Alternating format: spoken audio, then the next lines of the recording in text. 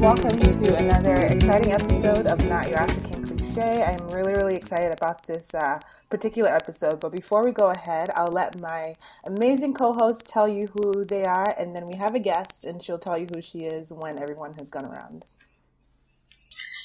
Hey everyone, this is Amayo. Hey everyone, this is Ifeoma. Hey everyone, this is Ife, and Happy New Year! Happy New Year! Happy New Year! Turn up. Okay, so in today's episode, we have a guest who's very well accomplished, and I would just let her actually go ahead and tell everybody who she is and what she does.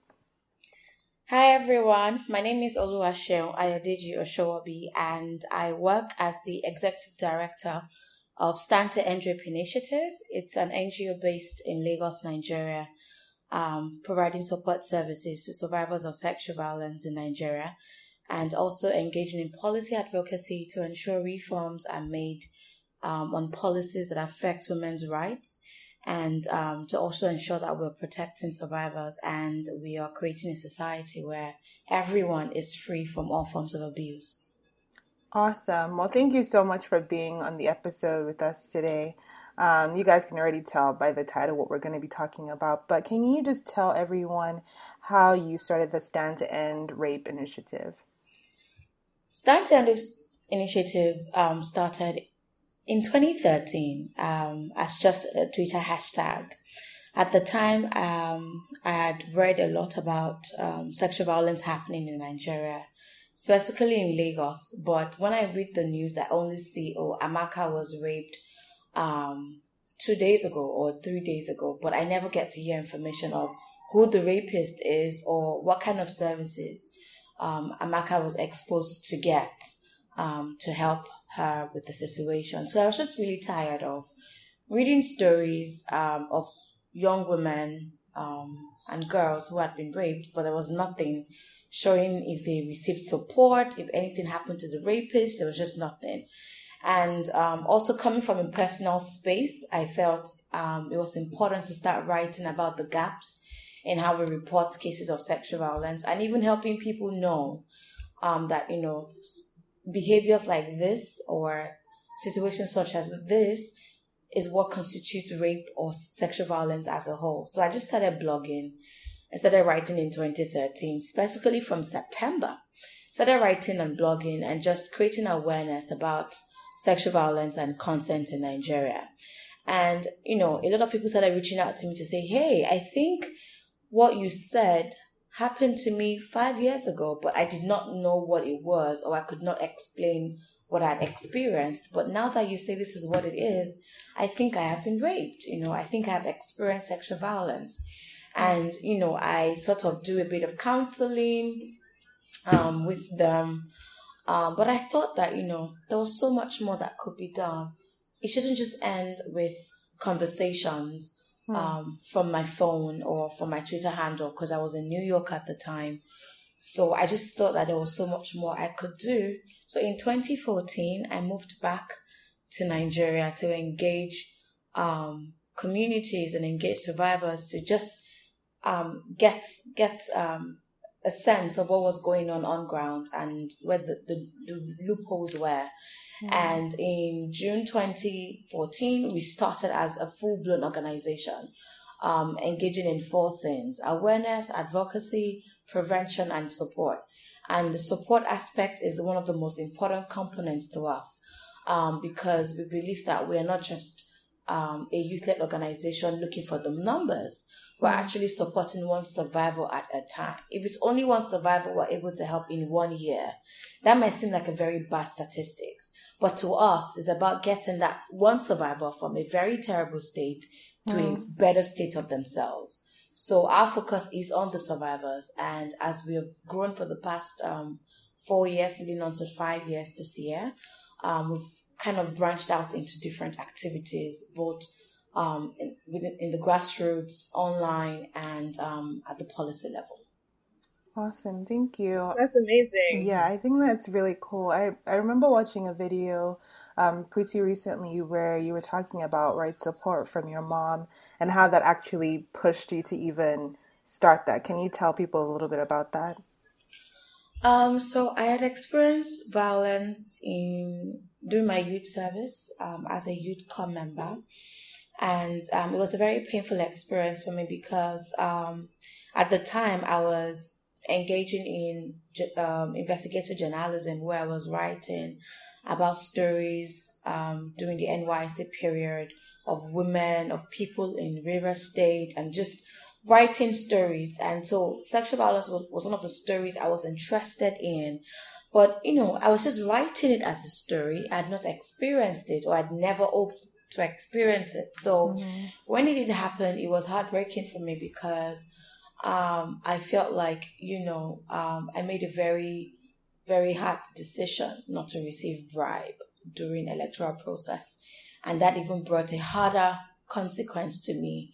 So, I started having a mind game of what if I'd received the bribe, maybe I wouldn't have had to experience this emotionally draining situation. Maybe I'll just be my normal self now, just so many things going through my head. I felt like I was a shadow of myself, a disappointment to my family. And, I was very skeptical about talking to anyone about the experience. But I had to, because I didn't know what to do at the time. I sought out organizations to support me. I couldn't find any. So I spoke to my housemate at the time and my parents.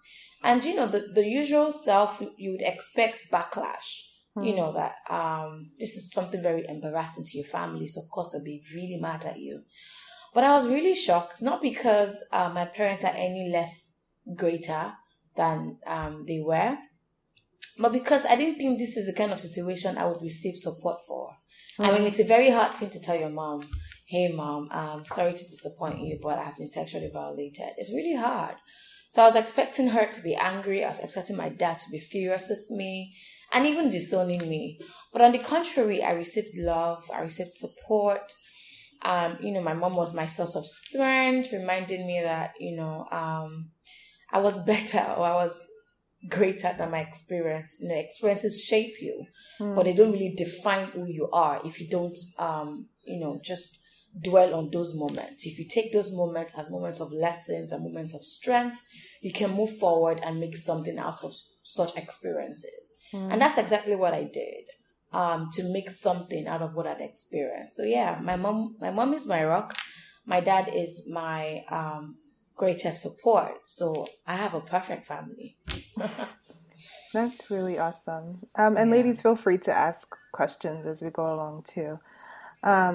One thing that struck me, I think, when I was looking up your organization, is the emphasis and the fact that it's youth run or youth led.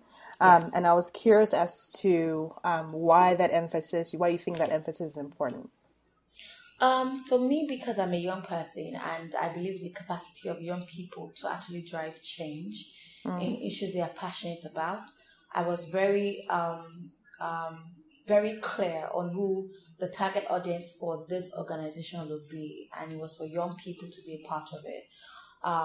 Because at the time that I started, we really didn't have young people in this space speaking up, or engaging to help those who have experienced the issue. So I just wanted more young people to be a part of it, for their voices to be heard, not just as survivors, but as young people who want to see a difference in Nigeria when it comes to being violated. And to be honest, from the ages of 18 upwards is when people experience the most form of violence, sexual violence, until recently when it became children. But back then, it used to be young people who experienced it more. So I just wanted us as young people with fresh ideas, with vibrant vibes, to just begin to do work in our different states and communities and drive the change. So yeah, I really wanted young people because I know that two heads of young people is better than Does anybody have any questions for her personally or? Yeah, this is the thing. Well, I was just wondering so far, what have been the challenges of running like a movement like this in terms of logistics, in terms of reception, in terms of, I don't know, if you're seeking funding, like just, yeah, if you can talk more about that, the process and the challenges. So it was really difficult starting in this field because this is an issue that people are just not interested in talking about. There's a culture of silence. People are not open to say, hey, I've survived sexual violence. It was pretty difficult. So I know the way Nigeria is, if you're trying to change something that is societally entrenched, you have to double the effort of your work. Like, you have to fight. You have to literally be on, like, with idea kind of situation. Like, my life is on the line and I need to make this work. So it was very difficult to help people even see that the way they spoke to women, the way they touched women, the way they feel entitled to women's body is harassment or is violence. It was difficult for them to see that. And so what we did was started using social media and traditional media to educate people. So writing articles, creating content on a daily basis about sexual violence and helping people see that, you know, what you're doing seems normal to you because that's the kind of society you've grown in, but it's not normal. It's actually abnormal. We've just imbibed that culture and it needs to change. So it was difficult to start with, but the moment I made it relatable, it wasn't just about stories alone. It was about using my life experience as the bedrock of my message. And the more young people joined, the more their stories also resonated with other people. And, you know, what men started rethinking their behavior, started thinking, oh, perhaps this way I talked to a lady or the way I touched that girl or the way I kept silent when my Nnamdi friend was touching this girl violently, perhaps, you know, I'm an enabler of the rape culture. Perhaps this, perhaps that. So it just started with helping people question. So when we didn't start with the strategy of fighting. That was not our strategy. We didn't fight. We wanted you to question yourself. So we'll put the facts out there.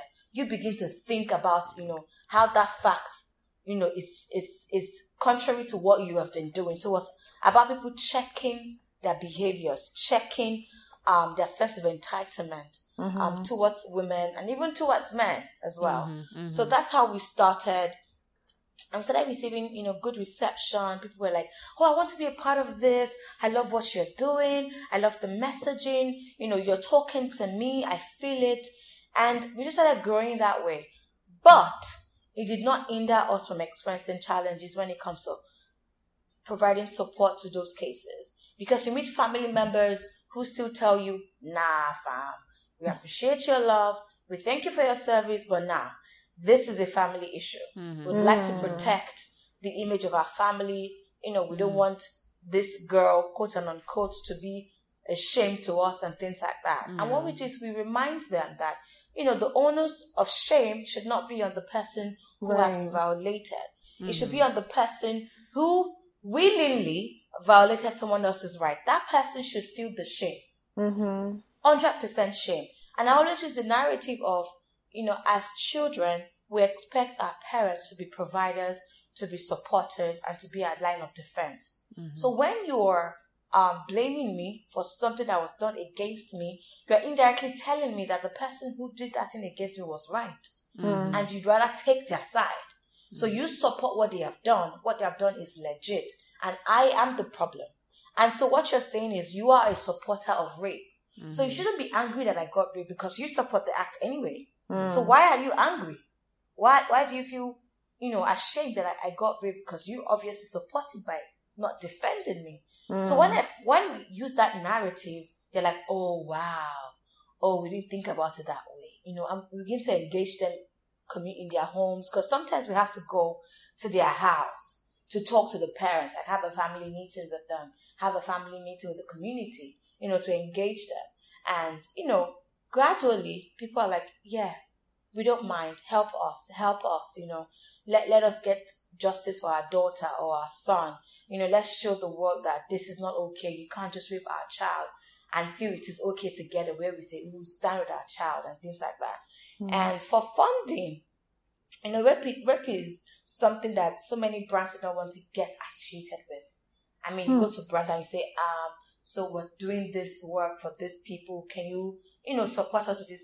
And honestly speaking, your initiative is amazing and stuff, but rape is not something we really want to get involved with. Wow. Yeah, because again, you don't really expect those who perpetrate the violence to support the fight against the violence.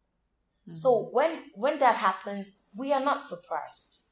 We are definitely not surprised because we don't see anything shameful about supporting a fight against rape. As a matter of fact, we see it as something that should be naturally embraced. Right. Every brand should want to say, you know what, we stand with women. We stand with survivors. We are saying no to sexual violence against this class of people who are constantly violated. But when you say you don't want to fund us, you're directly telling us you'd rather fund rapists. You'd rather support rapists. And that's okay. That's your decision. But does it stop the work that we do? No, it's okay because we will continue our work. We can't fight brands to give us money. We can't fight brands to support us. We can only keep putting out the good work. And hopefully the brands will see that, okay, these guys are viable. These guys know what they're doing. And we need to definitely support them. And that has happened over the years. I'm just giving you like an example of when we initially started. We didn't get any funding. We didn't get any brand support because people were like, rape is so dirty. We don't want to get involved in that area. And we said, that's fine. We will continue the work with or without your support because at the end of the day, we're not asking you to give us money because we need your money to spend it for our personal reasons. We're asking you to be a part of the revolution we are creating in Nigeria to say, you as a brand, you stand against this violence. You stand with women. You support the voices of survivors. And you are there for them over the long haul.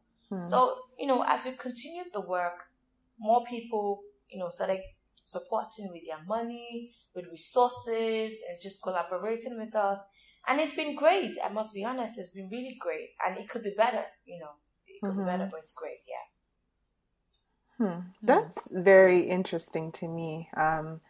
That people, and I guess, with the kind of culture that we have, I can see how that's the reality when it comes to finding support and grants and funding for, work like this. But then when you think about it personally as, like that could be a plight that you're personally fighting or your kid or your cousin, then I don't understand why it wouldn't be something that you would want to jump at, that people are getting the help that they need. Because I don't know the extent to which the Nigerian government is helping with this situation.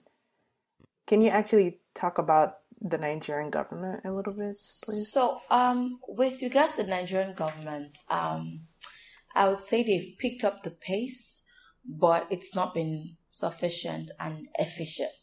For example, in Abuja, which is the capital of the country, if you go look for a shelter from the government, they would tell you that the shelter is full. So before you can put any client in, you have to pay. But when I reviewed the budget of the Ministry of Women Affairs, the budget says that they will establish 20 shelters, fully funded in the budget. But when you go on ground to see what is available, you can't even find 2 from the government. Wow. Lagos State has been a shining light in terms of response to sexual violence in Nigeria. The laws, the establishments, they've been great. But again, we have over 20 million people in Lagos and we have 2 rape crisis centers. That's not sufficient enough. That's a good start, but it's not sufficient enough. So let me talk from the Nigerian government perspective. It's not just about creating physical structures to support.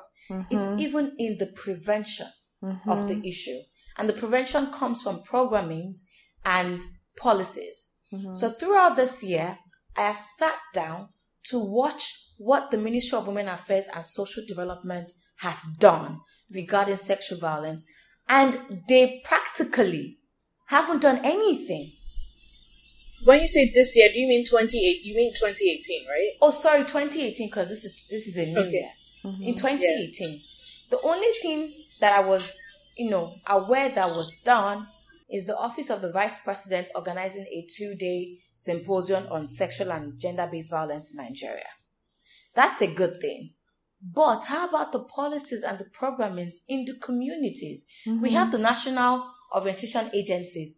They are existent in the 36 states. How about we have radio plays on sexual violence across the 36 states? How about we have drama groups, going into communities, acting out these situations and scenarios, enlightening people? How about the Nigerian Police Force as an agency present in almost every local government in Nigeria, going into those local governments, having a weekend out or a Saturday out with community members, sit them down, educate them on the law. What is permissible under the law? When you rape someone, this is what happens to you. When you are sexually abused, this is what you can get under the law. This is the justice system. This is how it works. How about all these government agencies get to action? How about our judicial system reducing the term or the long or the year or the process of getting justice from 3 years to maybe 6 months, or at the most 1 year?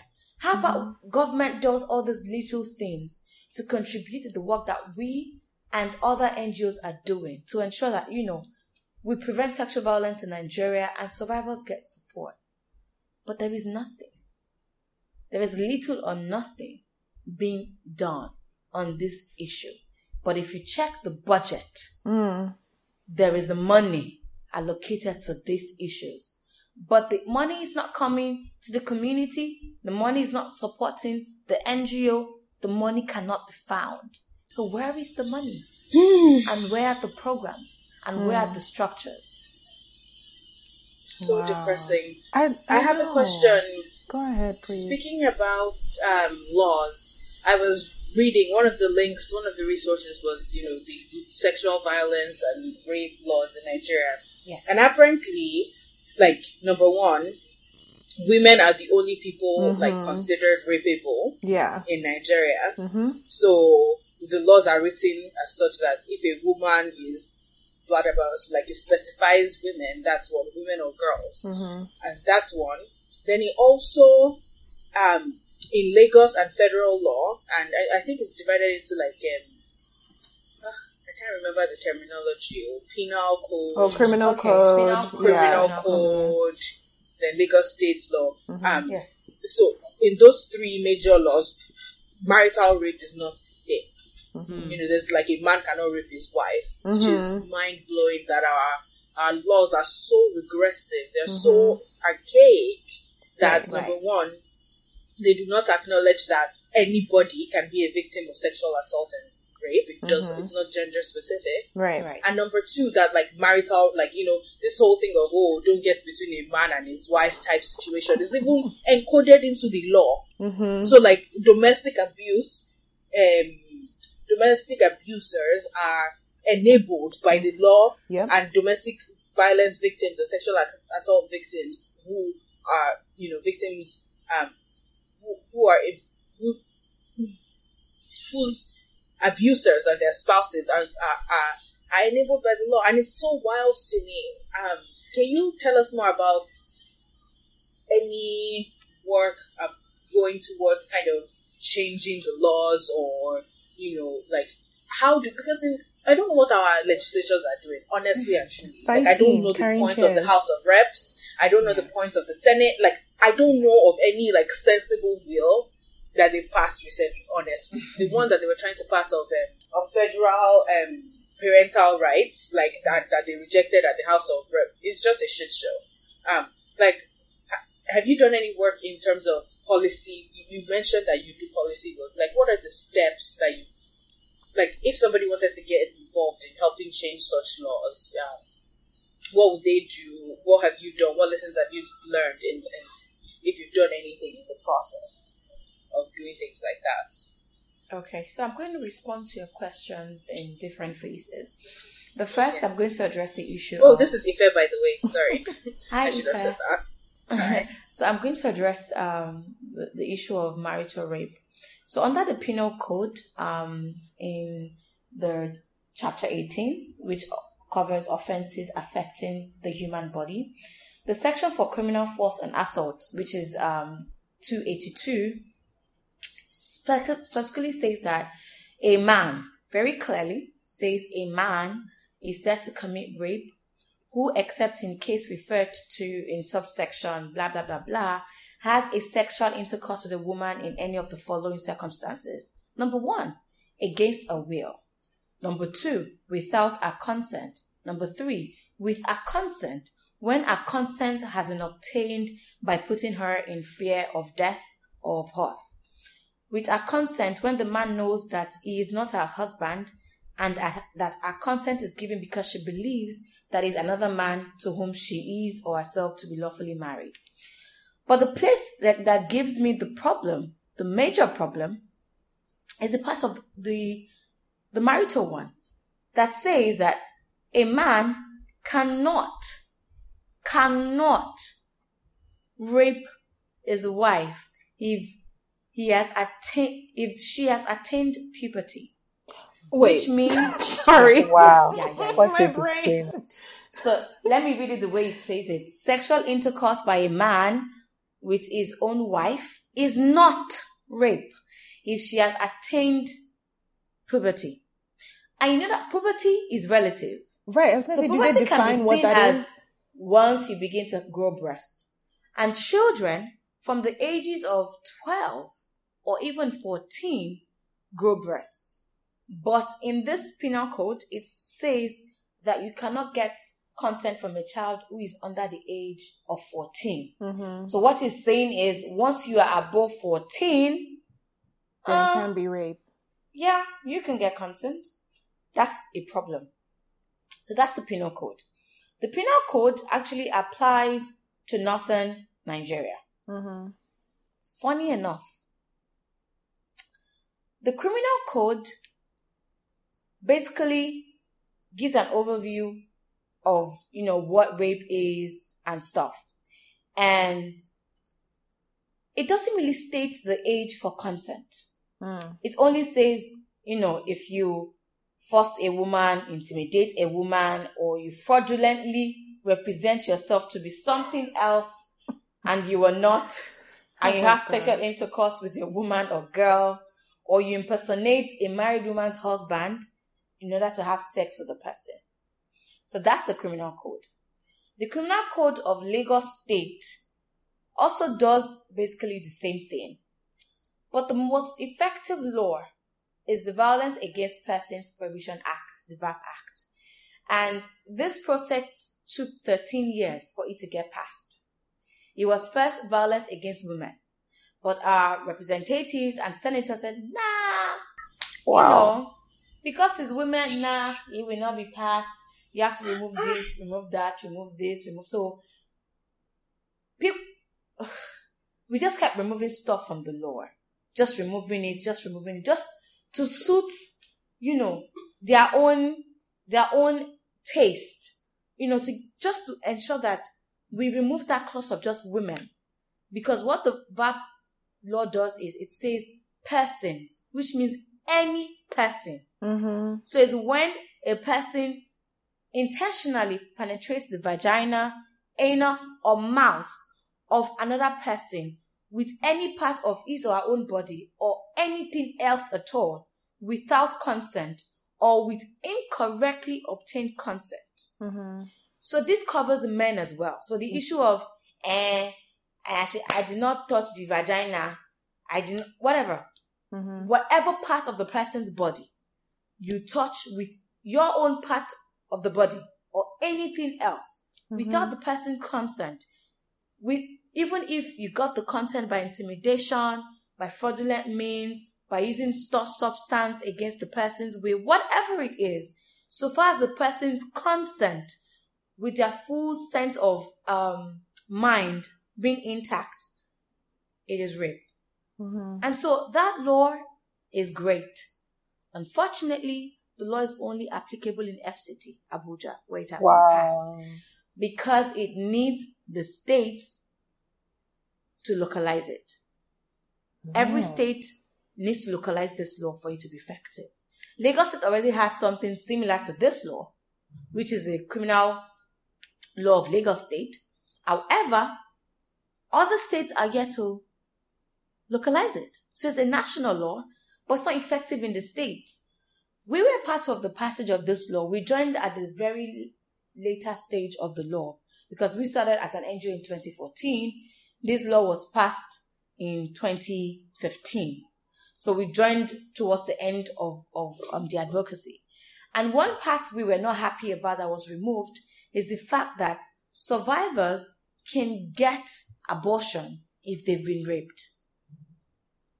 That's the part of the law we wanted to remain. But some religious bodies felt, no, how can they abort? It is against the law. It is against, their religion and things like that. Separation of church and state. So they fought against the bill and said the bill had to be thrown out if abortion was included. Because we were so passionate about getting this bill passed, just so that it can expand the age of consent, it can expand who can get raped and things like that. That clause of the law was removed. It's a very important issue that was removed, but it was removed because the bill not just addresses sexual violence, it also talks about domestic violence, also talks about mental health, also talks about acid attack, which is not something that our law covered. But this particular law wanted to just expand on everything. So, we had to present the law as it is for it to get passed. Now, this law has been passed. We practically have to beg states to adopt the law locally. I mean, it's ridiculous. So, sorry to interrupt. The Abuja one too, it also says that there's no such thing as marital rape, Abby? Because No. So, that the marital rape was indicated in the law. But the way Nigeria is, they fought against it. So what we did was, we put that under the persons. Whether you're married or unmarried, you're a person. Yeah. Okay.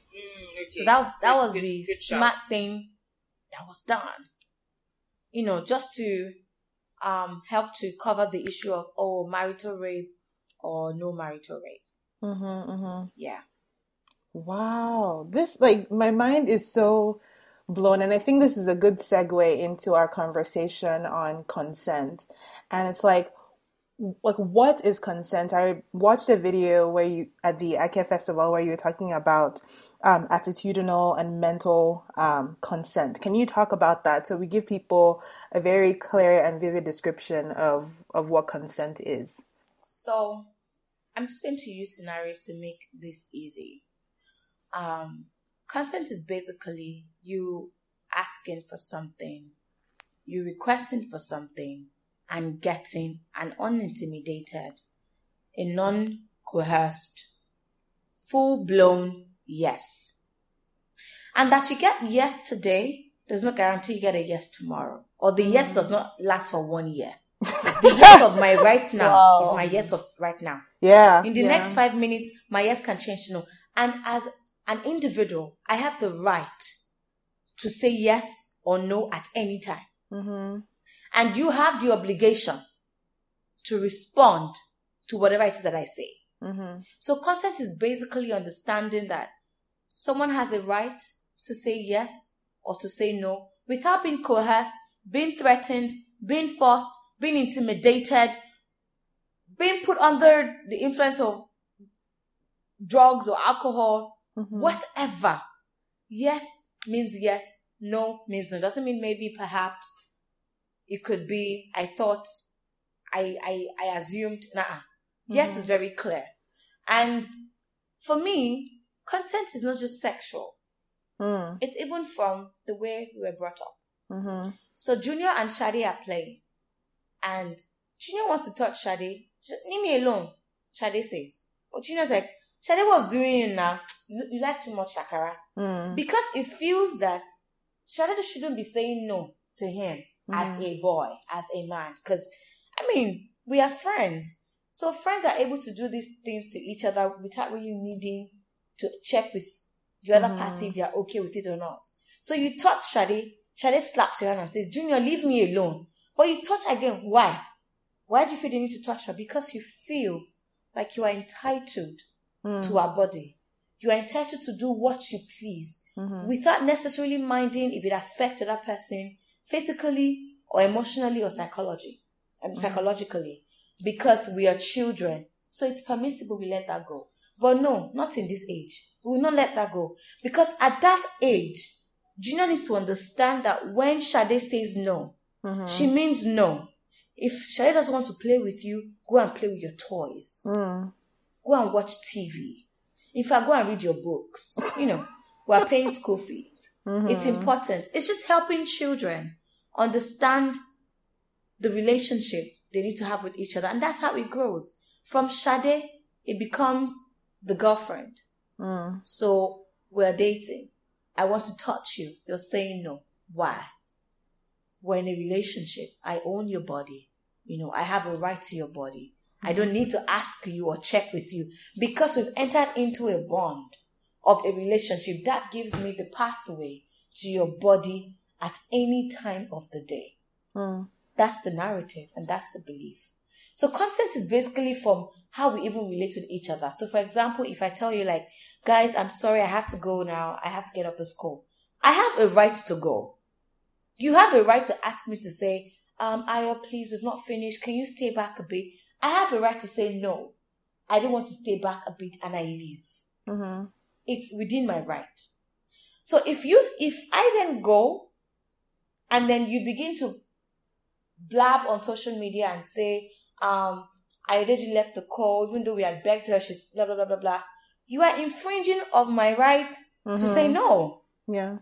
So it's basically little things like that. I know that's not the content that we're talking about, but it's basically understanding that people have a right to say no to things at any time of the day. And you have the obligation, again, obligation, non-negotiable obligation to accept that no and let people be who they want to be. And that's why we have gray areas in relationship, because once you're dating someone, automatically they believe that I have a right to your body. I have a right to do things to you. You don't have a right to say no. And that's what translates into marriages. Yeah.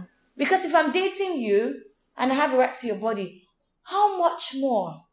I carried my family to your village. We prostrated. We put yam down. We bought gari, pineapple. We paid money. I have bought you with my resources. So I own you as a property.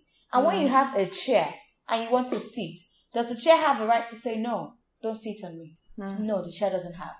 Because the chair is a property. You own a property. Property does not have a right to dictate to you how you use them or how you trash them. You have the control. So women are seen as that property that has been bought with money, with tubers of yam, with culture.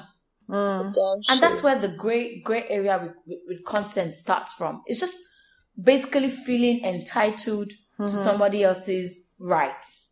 Not just their bodies now, but their total rights in general. Yeah. And that's where we started breaking, like, for the 16 days of activism, we did what consent means. The 10 rules of consent for STAIR.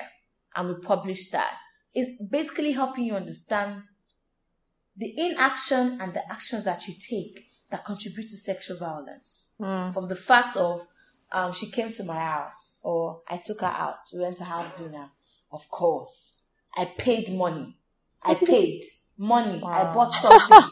So I've bought something in exchange for your consent. Right. I have bought something to own the right to your body. So I really don't need to ask you if going to my house means we're having sex or not. You just assume the fact that you're going home with me after I have bought so and so and spent so and so amount of money on you, I have bought the rights of consent. So consent has become something people buy. with either relationships, with their money, with their marriage, with whatever it is. You just buy it. With their friendship, because both of us are friends now. You like me, I don't like you. We're in a private space together. You just feel, let me just give her a quick kiss. She will warm up to me. Oh my God. Okay, so this, like what you said, is making me think of, the concept of like body autonomy that like I own my body. And so if I want to share my body with you, that's my prerogative. You don't get the right to say to me, no, because I took you to this really expensive restaurant, then clearly what's going to happen tonight is you're going to give your body to me because that's my right. But it's no. The only person who has a right to my body is like me. I have the autonomy, and my value is not, how do I explain? My value is not the same as buying a piece of land. Like, they're not the same. Or tubers of yam. Yeah, don't be rude. And it's important to note that consent is not just saying yes. There are different forms of consent. There's the grooming consent, and that's what is happening with the R. Kelly situation now. So there's that stage where you find young teenagers and you begin to groom them to gain their consent. So in their minds, they are saying yes, but you are actually grooming them to say the yes.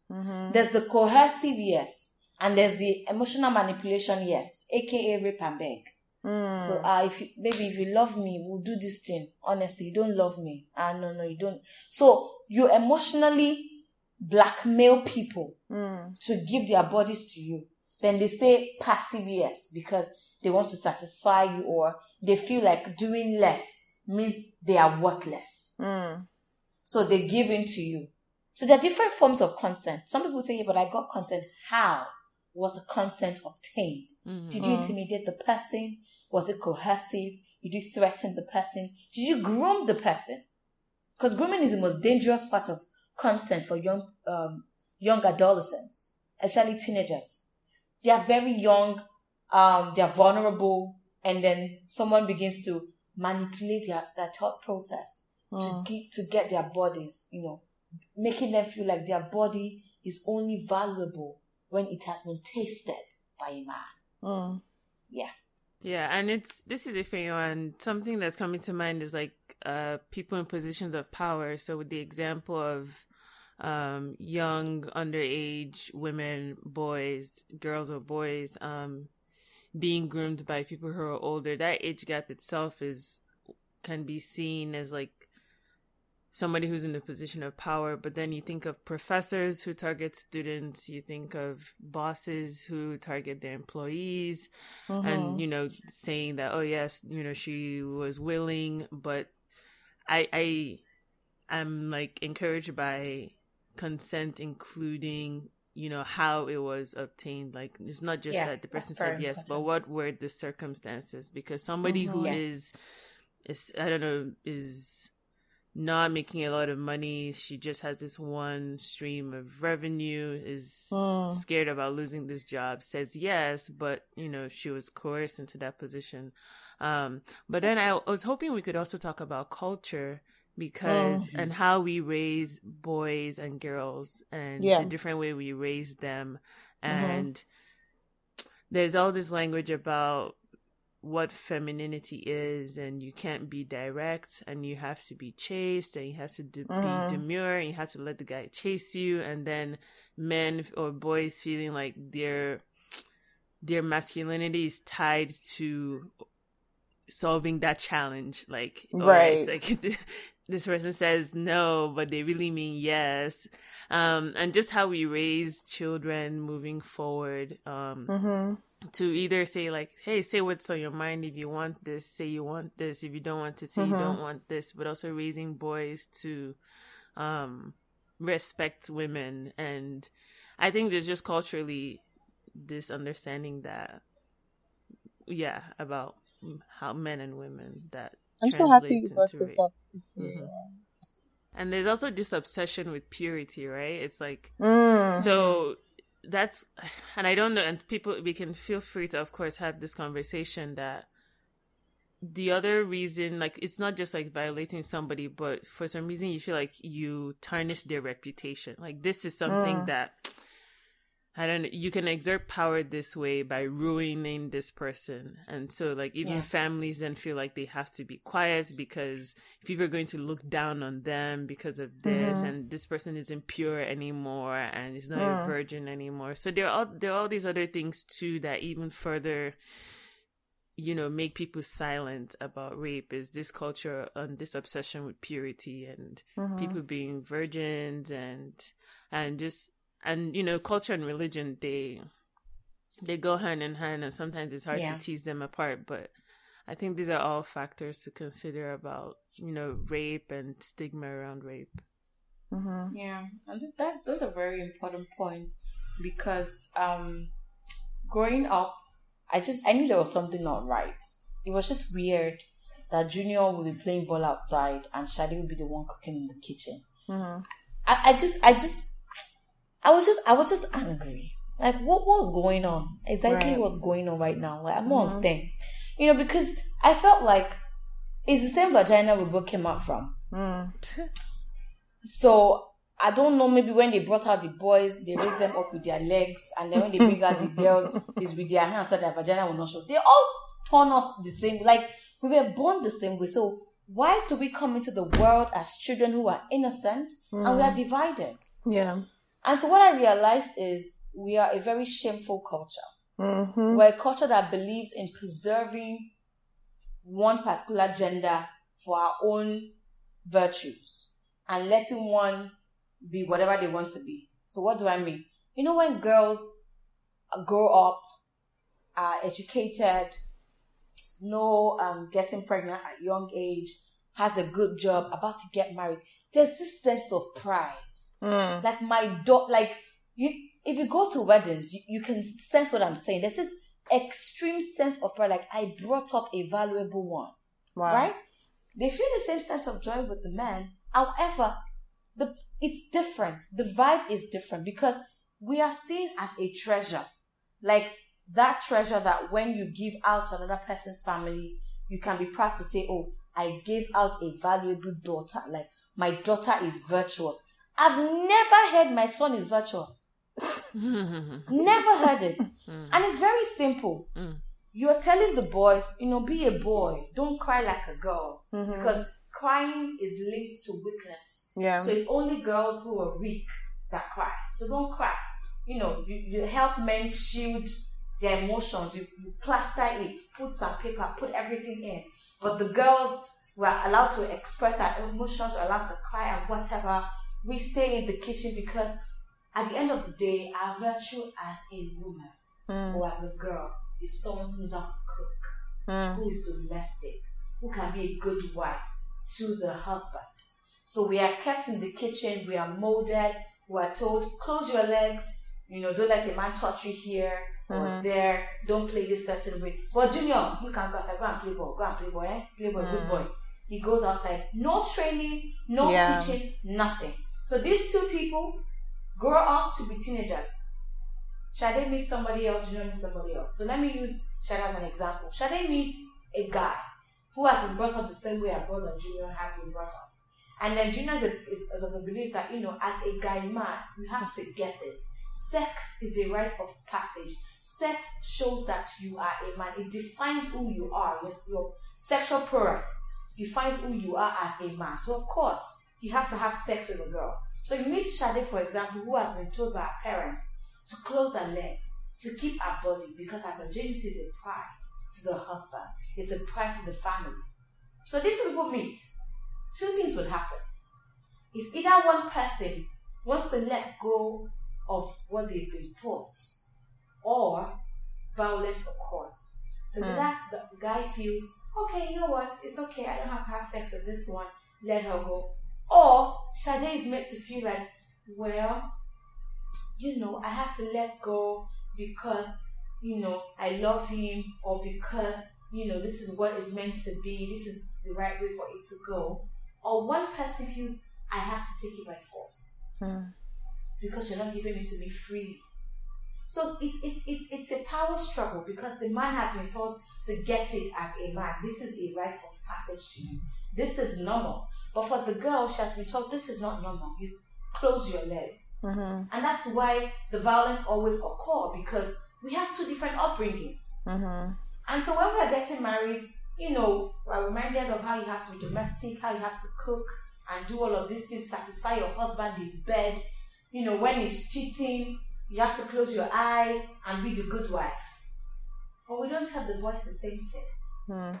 Boys are taught to play Lego and these very, creative games. Girls are taught to play with Barbie and plait hair. No critical thinking at a young age, nothing. We're just taught to be in the kitchen while the boys go out to play and be boys. That kind of upbringing is the problem that we have today. Men feel entitled, women feel the need to be emotional, to be quiet, to be closed. And so when you even want to express your femininity, you are worried because your upbringing says it's only a loose girl that gives up her body easily. So of course, you mean yes, but you have to say no because you don't want the boy to see you as cheap. So mentally you're fighting yourself. Baby girl, you want this? No, I don't want it. Yes, you want it. No, I don't want it. So you tell the boy no, but your action is saying yes. So you're saying it's mixed signals to the guy. So the guy believes that, well, she's saying no, but she really means yes. So he also goes up with that mentality of when they say no, they actually mean yes. And that's how the cycle begins. So when you meet somebody else, that's the same way Shade said no, but she actually meant yes. So he takes advantage of her and he keeps going that way, that way, that way. But it's okay for girls to embrace who they are and to be vocal about what they want or what they do not want. And that's why in our messages, we always remind girls to be assertive. If you want something, go for it. If you don't want it, be clear. Can we talk about that actually? Okay. So the thing shake the table, Ife. When you when we talk, so I agree with all of most of what you've said in terms of like how our culture of raising children, we want the women that are supposed to be chaste and whatever contributes to the rape culture, and how we need to shift our thinking towards that, and how women should own their sexuality, and if they're interested in something, they shouldn't have to be persuaded to participate in their own pleasure. So I agree with all of that. Well, the thing about mixed signals I have a problem with, is that because, so for example, like that Aziz Ansari story about him and some girl, I don't know if is everyone familiar with that story? Yeah. Okay, great. And how some people were like, she was giving mixed signals and she could have just left if she wanted and stuff like that. Like, so people understand soft nose, people understand non-verbal cues when it comes to everything but sex. Do you understand? Like, if you say, if I see you cooking something and it doesn't look that appetizing, and you say, if I come and have a plate, I'm not, I just ate, I'm not hungry right now, maybe later. Like, you would kind of low-key guess that I'm not interested in eating this food, Or if you're like, let's go to the movies next week, and I tell you I have to wash my cat or something, like, you understand that I'm not interested, or, like, people understand non-verbal cues or soft nose when it's things other than sex. But when it comes to sex, people, like, operate in bad faith, I believe. A lot of people operate in bad faith, and they think about, okay, what is the most I can get out of this interaction? Like, how far can I push the boundary? Instead of, the mindset, they don't even approach it from this is a thing that I want to give pleasure to my partner. I want this to be enjoyable for both of us. So how am I ensuring that this is an enjoyable experience for us both? It is more like, okay, I want to get mine however I want to get mine. I don't, this person right here is just kind of inconsequential to the process. To the process. Yeah. So, like, I just want to, I understand the value of telling women to be assertive and telling people to have, like, be clear when it comes to communicating their disinterest or their discomfort in sexual situations, but I also want us to emphasize the importance of checking with your partner and like the continuous consent bit and asking and be like, okay, is this good? Does this feel good? Do you still want to, and also check their body language, because again, like we've said, like there is this societal conditioning where women are not comfortable like stating what they want. They're not because they want to seem likable, they want to be liked, they want to whatever. So there are all these like generations and decades of societal conditioning that women have to battle against. Then we now say, okay, be assertive in the bedroom, be so I was going to get to that place. So our messaging is for both sides.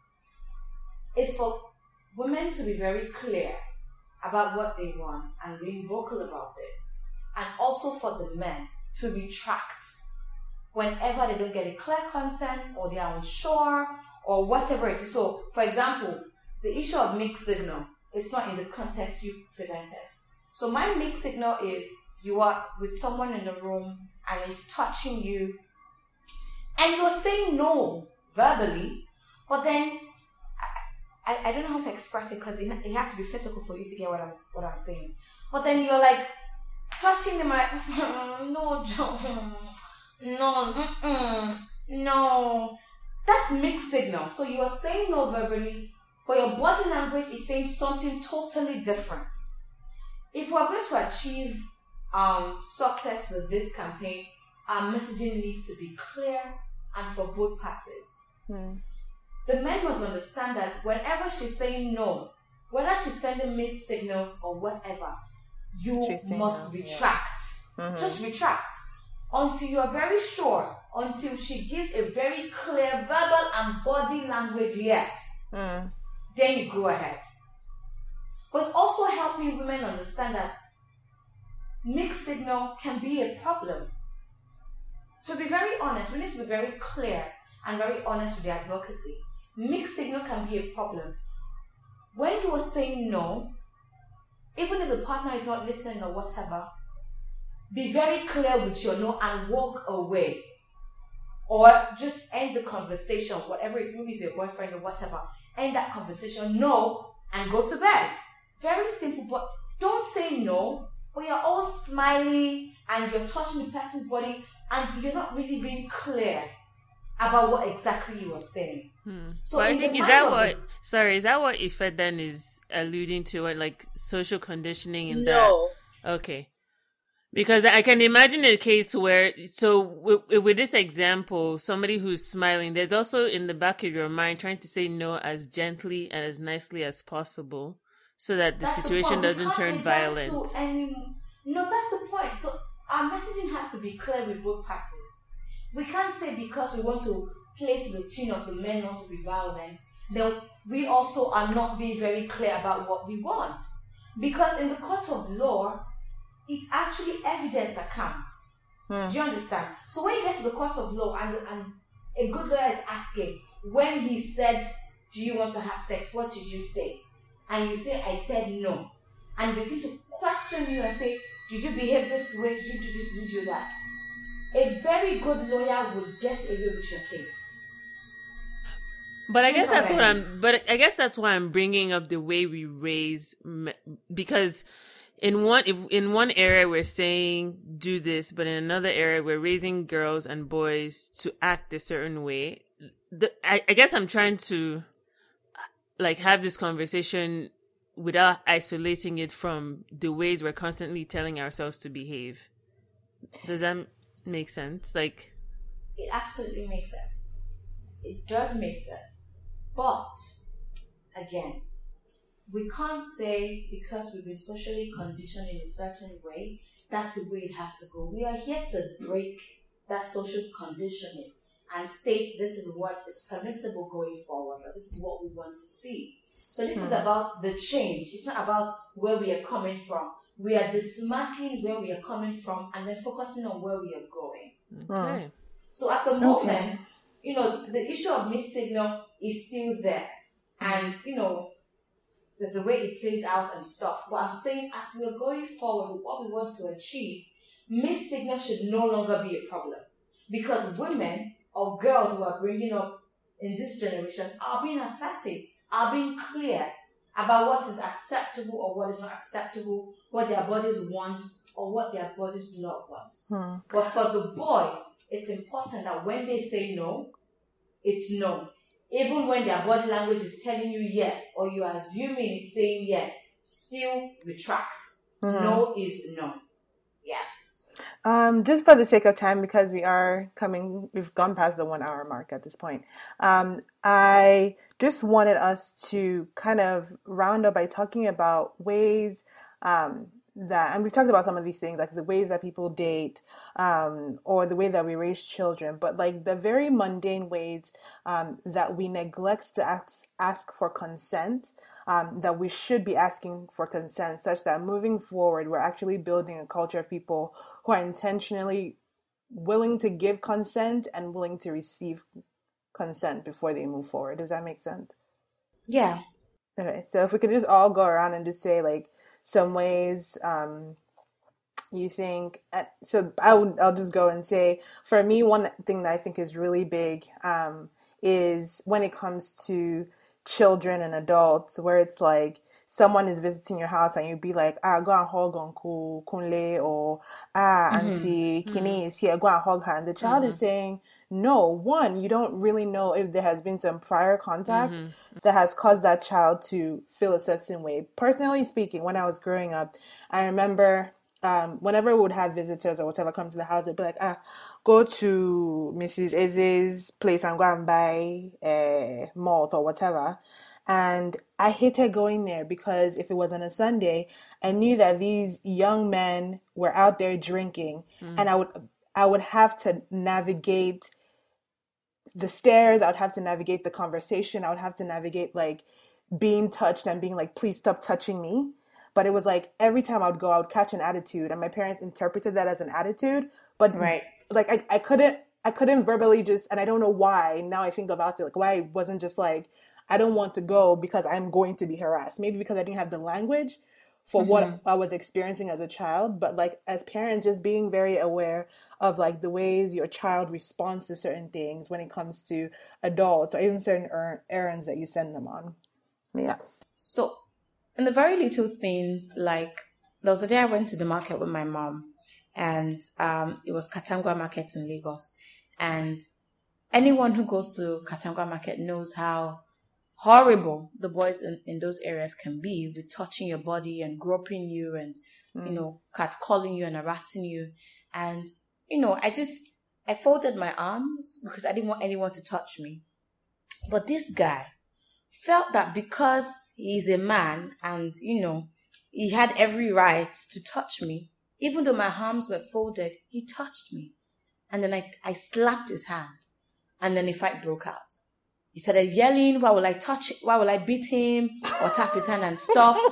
I said, oh my God. You two, why will you touch me? And I was like, what do you mean? Are you not in the market? I said, because I left my house to come to a market to patronize you. You now feel you need to touch me. Say, maybe you're meant to touch, maybe you're meant to get for house. I said, I'm sorry.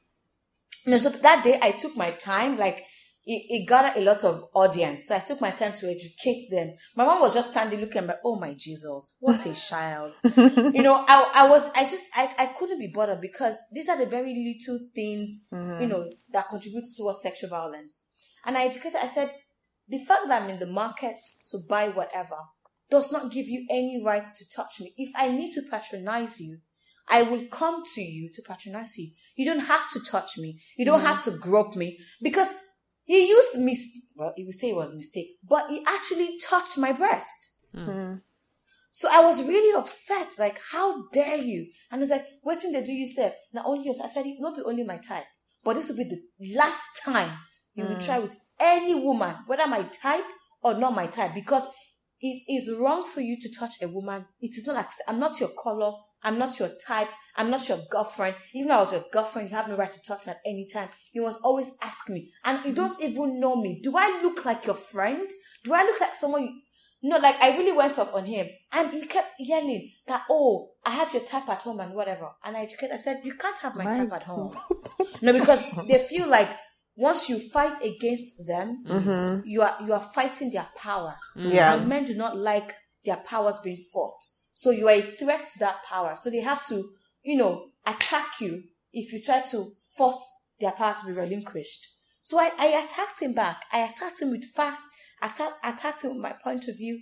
And people were like, now wow. So you know what I did? I also did the power play as well. I said, you don't know who I am. Like, do you know, because he played the power with me. Like, do you know who I be for this market and whatever? I said, do you know who I am? Do you know who I dine with? Do you know those I've met in my life? Oh my God. I was not joking. I flipped my phone open and I just opened my phone and showed the photo of my photo with Aliko Dangote. The market went quiet. Wait, you actually had a conversation with him? She said you gonna learn today. I did. Because they assume that girls who come into the market are either prostitutes or are just loose girls they can touch as they don't want to care who you are. They don't know who is coming to the market. They just feel like I can touch you and nothing can happen. I said all I need to do is make a phone call. You'll be in the police station over the weekend. My God. Madam no vex, Madam na play. I beg.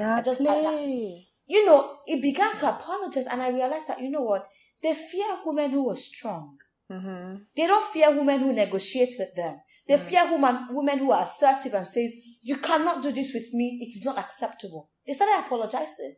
They are sorry. Oh, please don't call anyone. Oh, so Aliko Dangote. Oh my God. Oh, and I said, so I had to tell you who I am or who I know before you could respect me.